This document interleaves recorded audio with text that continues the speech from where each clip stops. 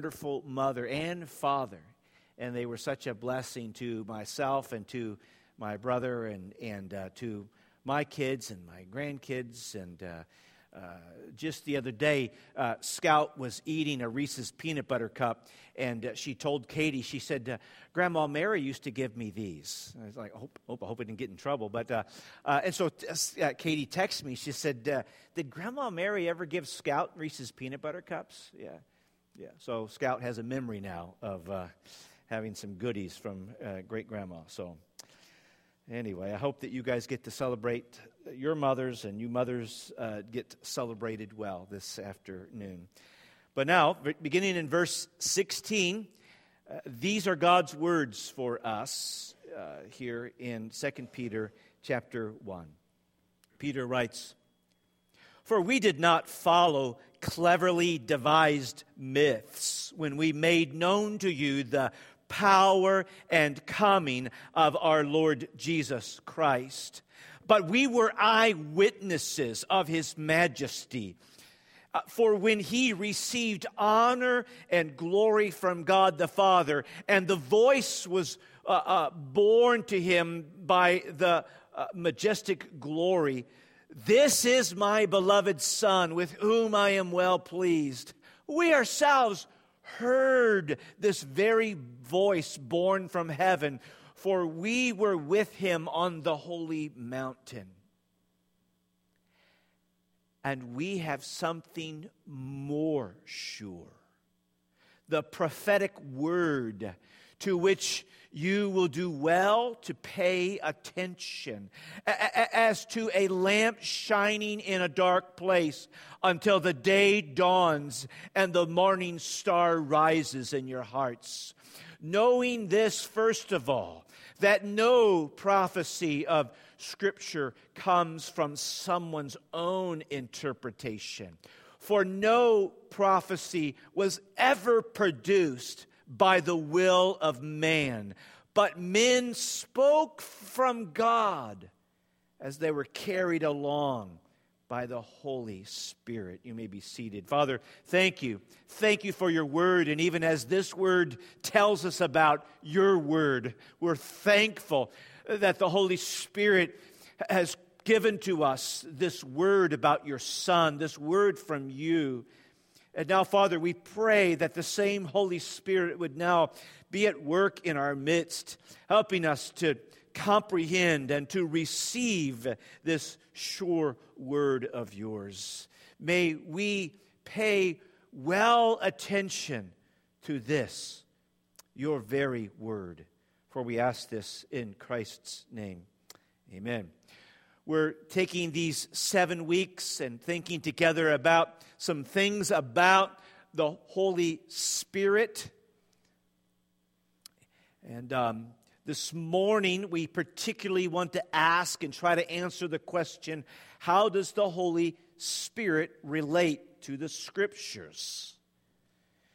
And what I want us to see this morning is that the Holy Spirit is the agent who created what was written for us.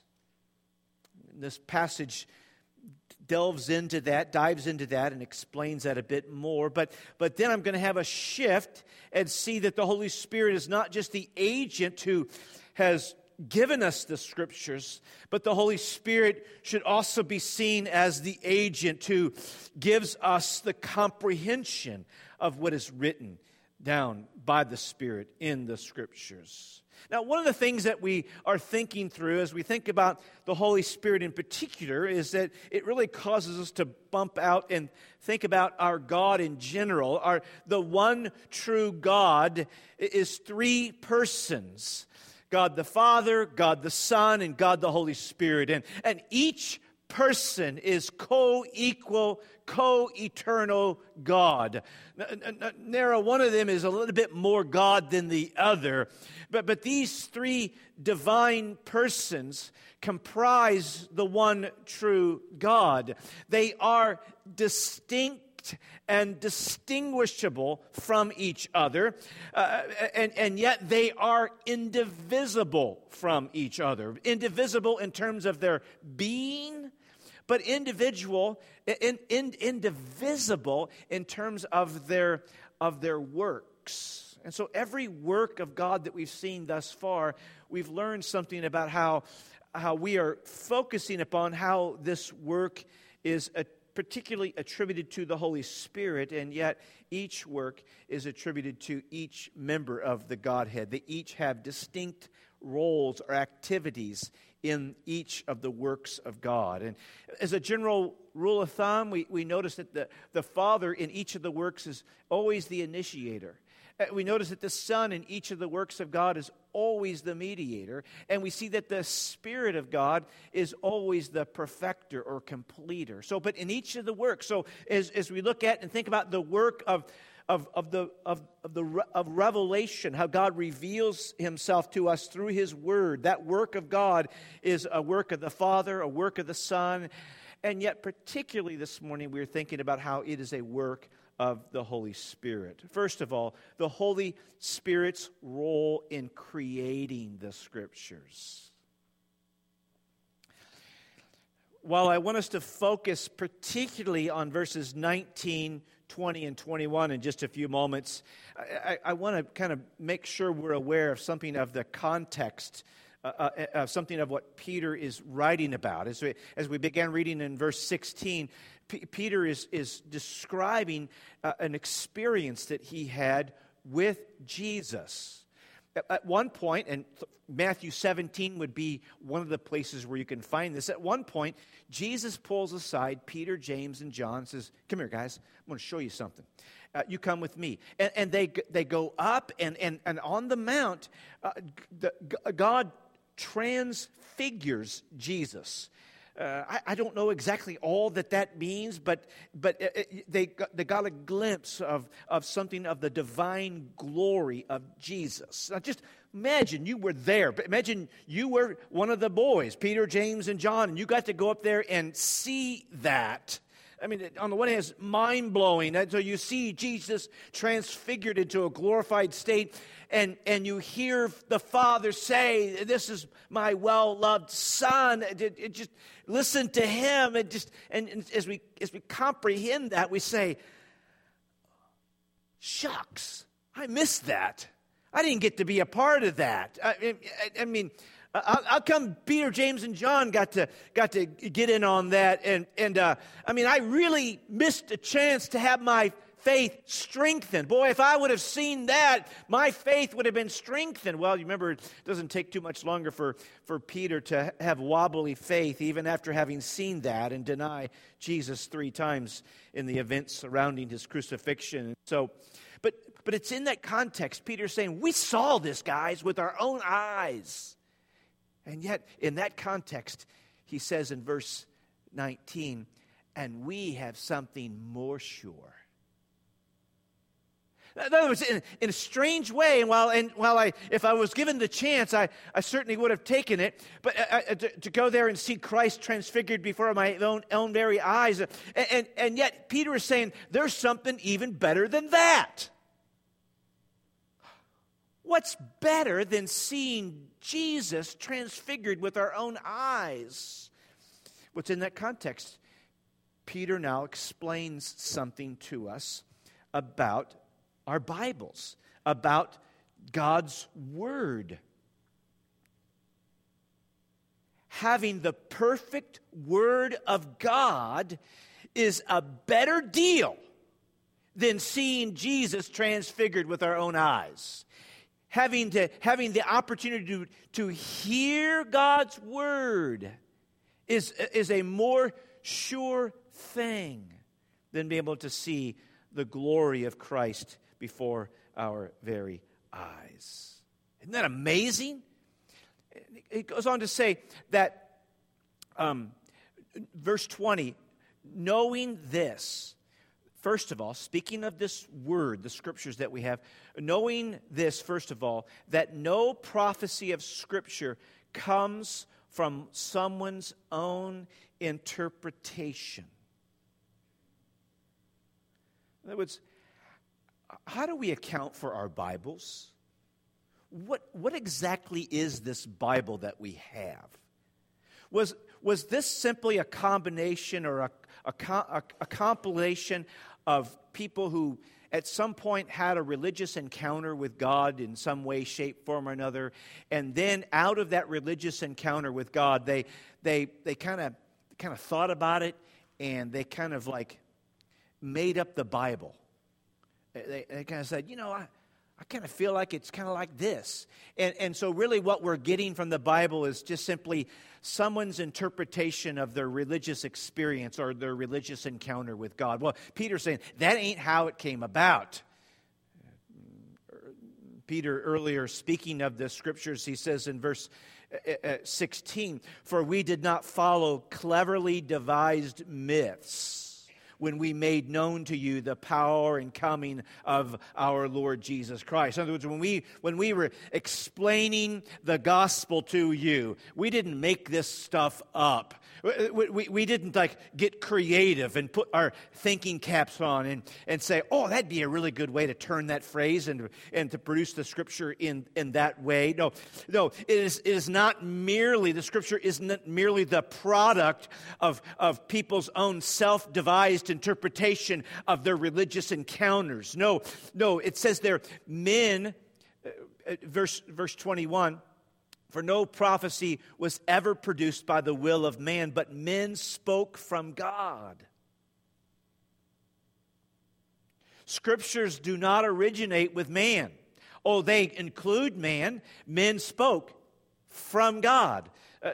It was a collaborative effort in a sense, in that Moses wrote the things that Moses wrote, and David wrote the things that David wrote, and Daniel wrote the things that Daniel wrote, and Matthew wrote the things that Matthew wrote, and the men spoke. Those men spoke. And you see blendings of their own background and personalities and writing styles, and yet Scripture does not originate with man.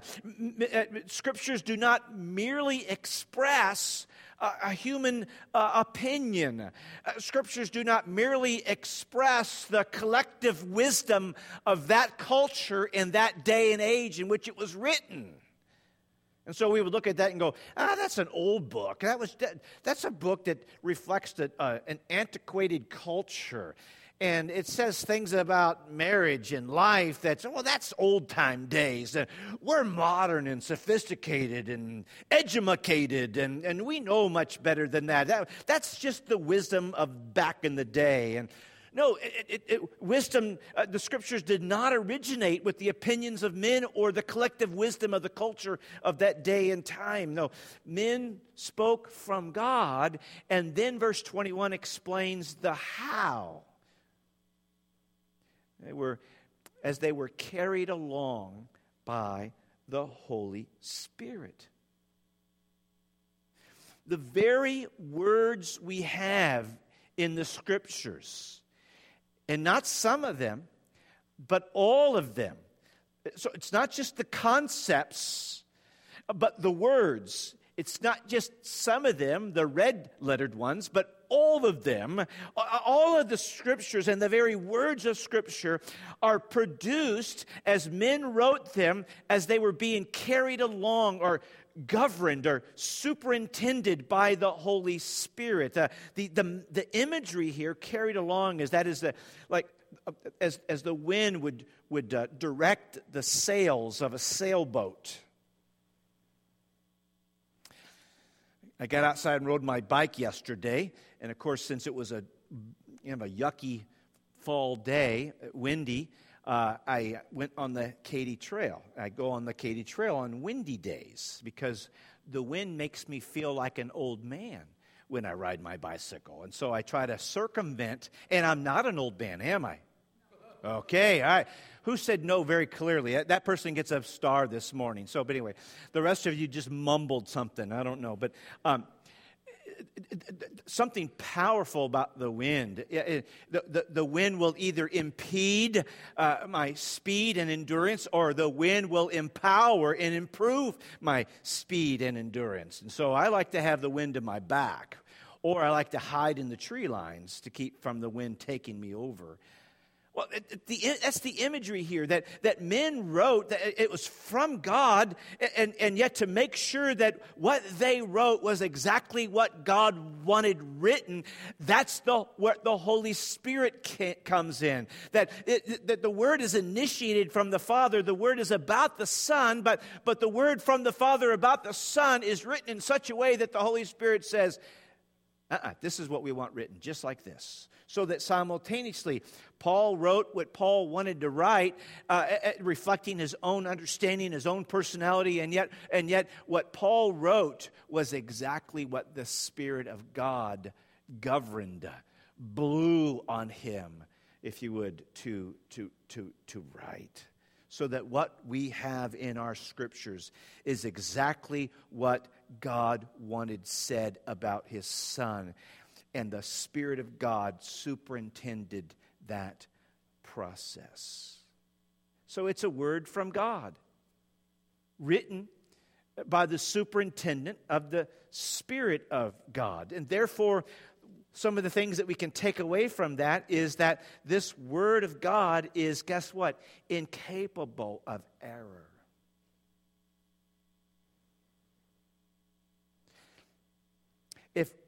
If we should believe what your brother-in-law says, or if we should believe what God says in His Word. Your brother-in-law, much to his chagrin, is capable of error. God's Word is incapable of error. Yes, men wrote it, but men wrote it from God under the superintendence of the Spirit of God, putting down the exact words that the Spirit of God wanted written down. Therefore, it's not only incapable of error, but it is powerfully effective.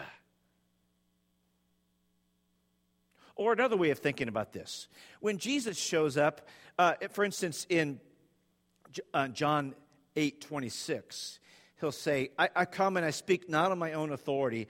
I just speak what I hear my Father say. So I listen to what my Father says, and I speak it. And then later, Jesus will say in John 16, so 8 chapters later, concerning the Holy Spirit, He says the Holy Spirit will come not on His own authority. The Holy Spirit will come, and He will hear what's been said, implying from the Father via the Son, and He will speak what He has heard.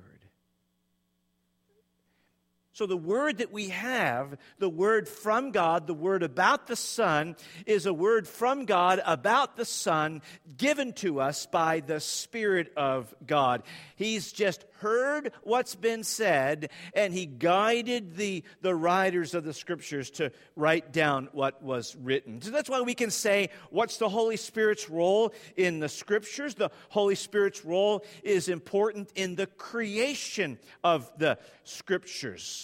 The Scriptures are made by the Holy Spirit. He worked through the human writers to have written down what was written down. And so you and I can have all the confidence in the Word, in the world, in the Word.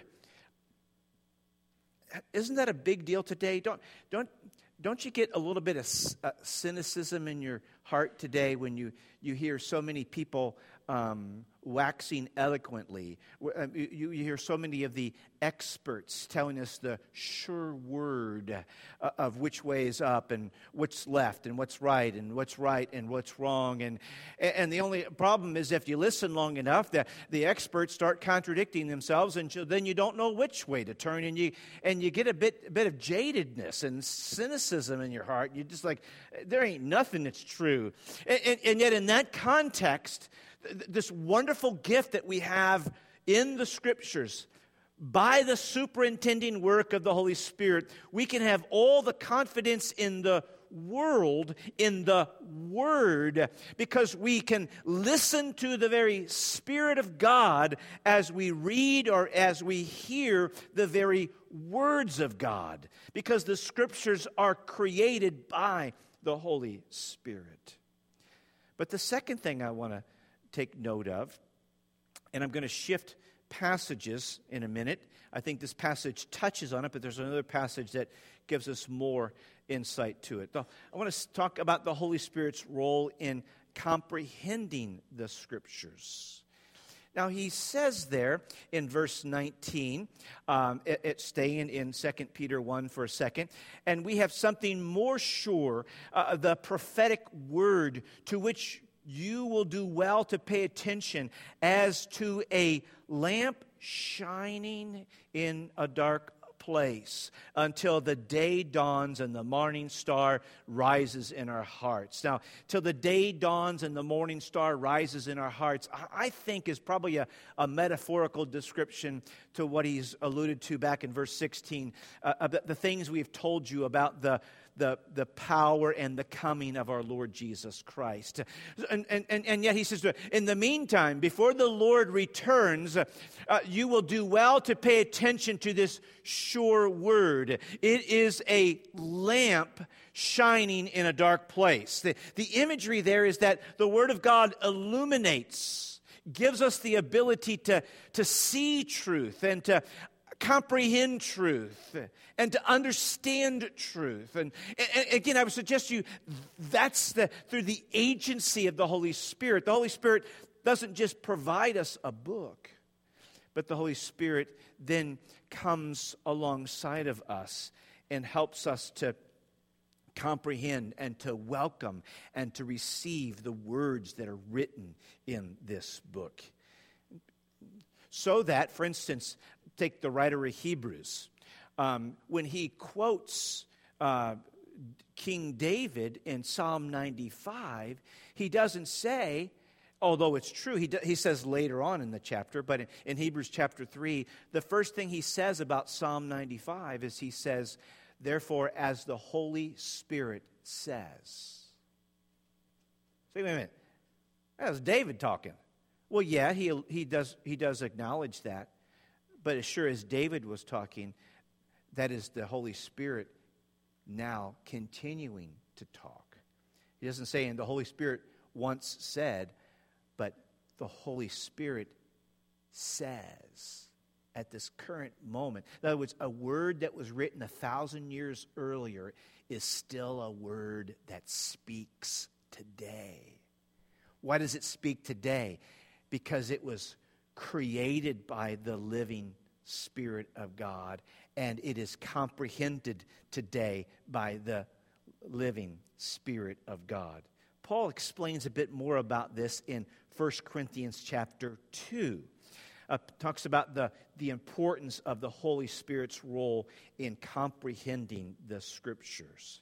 Let me just read it to you and then give you a little bit of a background here. But in verse 10 of 1 Corinthians chapter 2, he says, these things God has revealed to us through the Spirit. So we're talking about the revealing work of the Spirit. Well, what are these things that we're referring to? Well, in the context, Paul is talking about the person and work of Christ.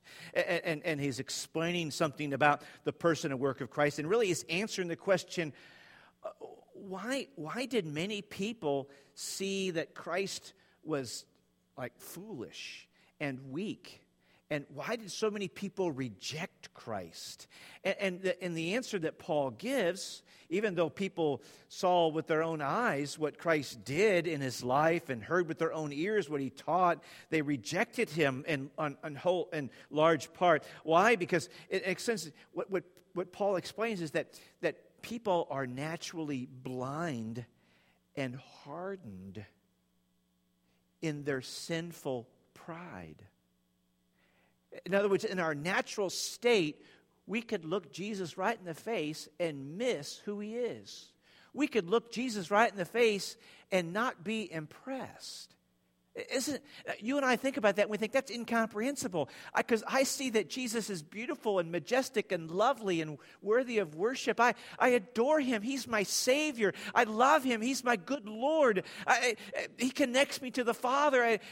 How could someone look at Jesus and not be blown away by that? And that mystifies us sometimes. And really what Paul is explaining is because in our natural state, we're blind to see the beauty and the glory of Jesus. In our natural state, we are hardened. In our natural state, we are not all that impressed.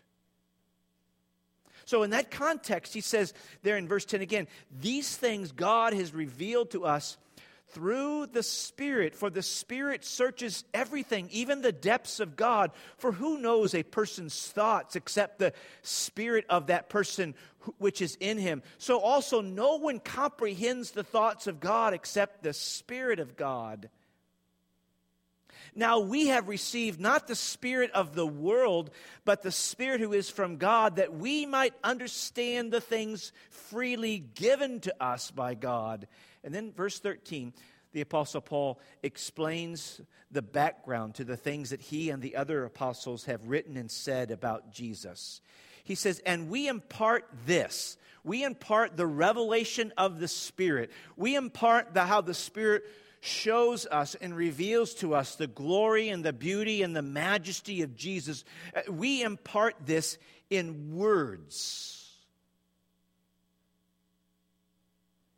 Sometimes we think we want to separate how the Spirit of God kind of free floats around the universe to what the Word of God says. And it would always be best to keep in union the Spirit of God with the Word of God. And what Paul is saying is that to listen to the Spirit of God is to be found by reading the words of God.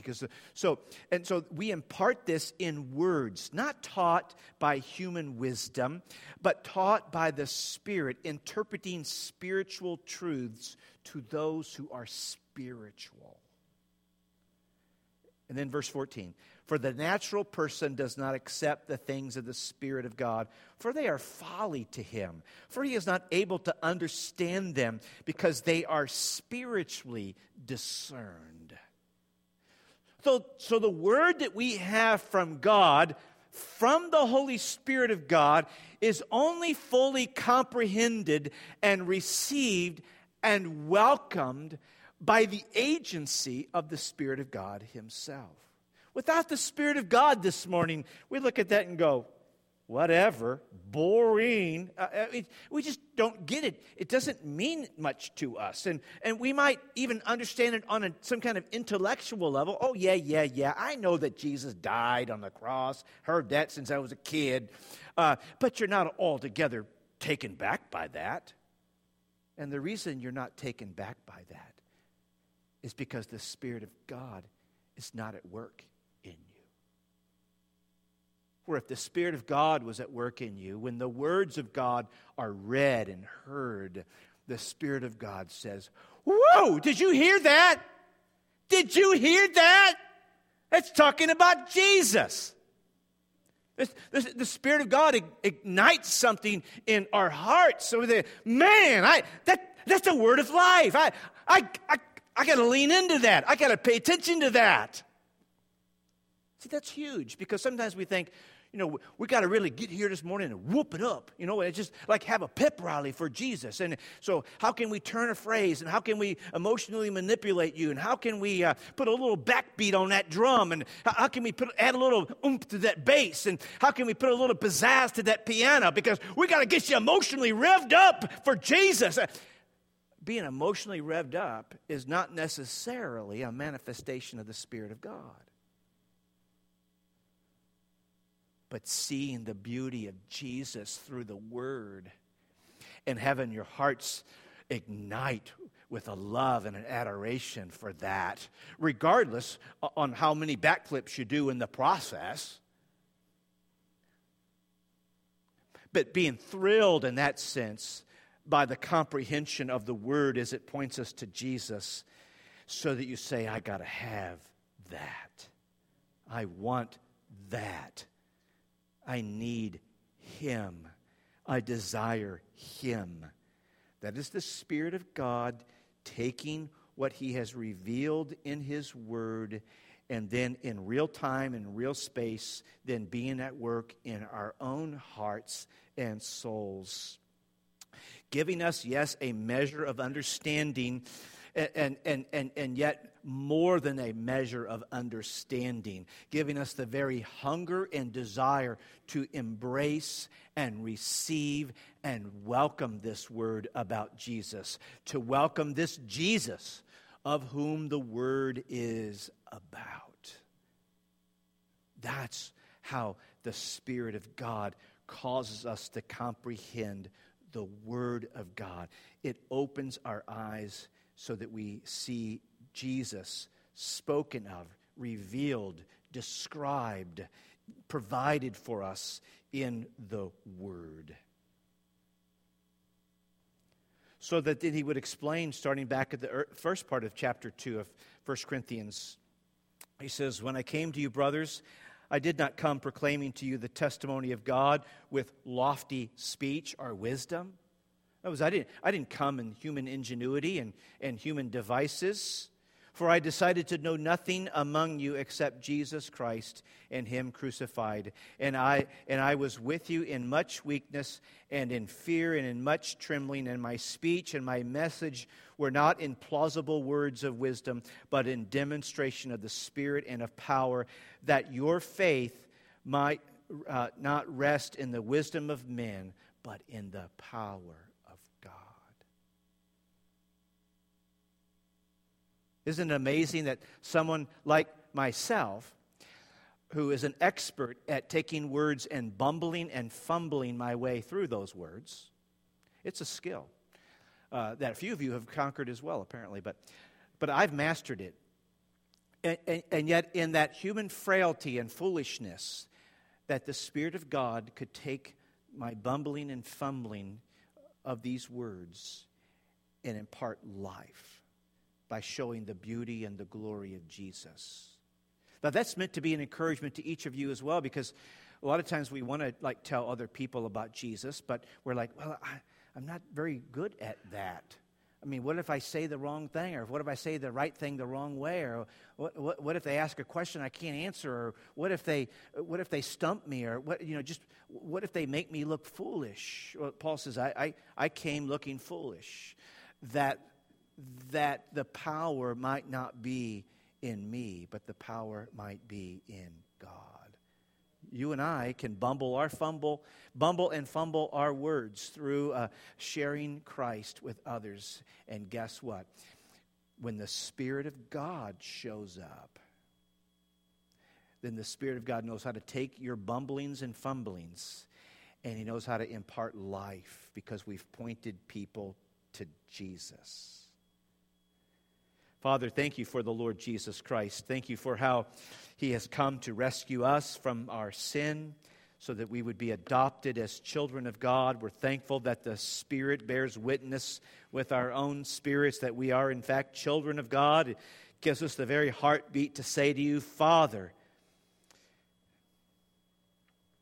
So we thank you, Spirit, for how you are at work in our lives. We thank you that you give us this treasure of our Scriptures.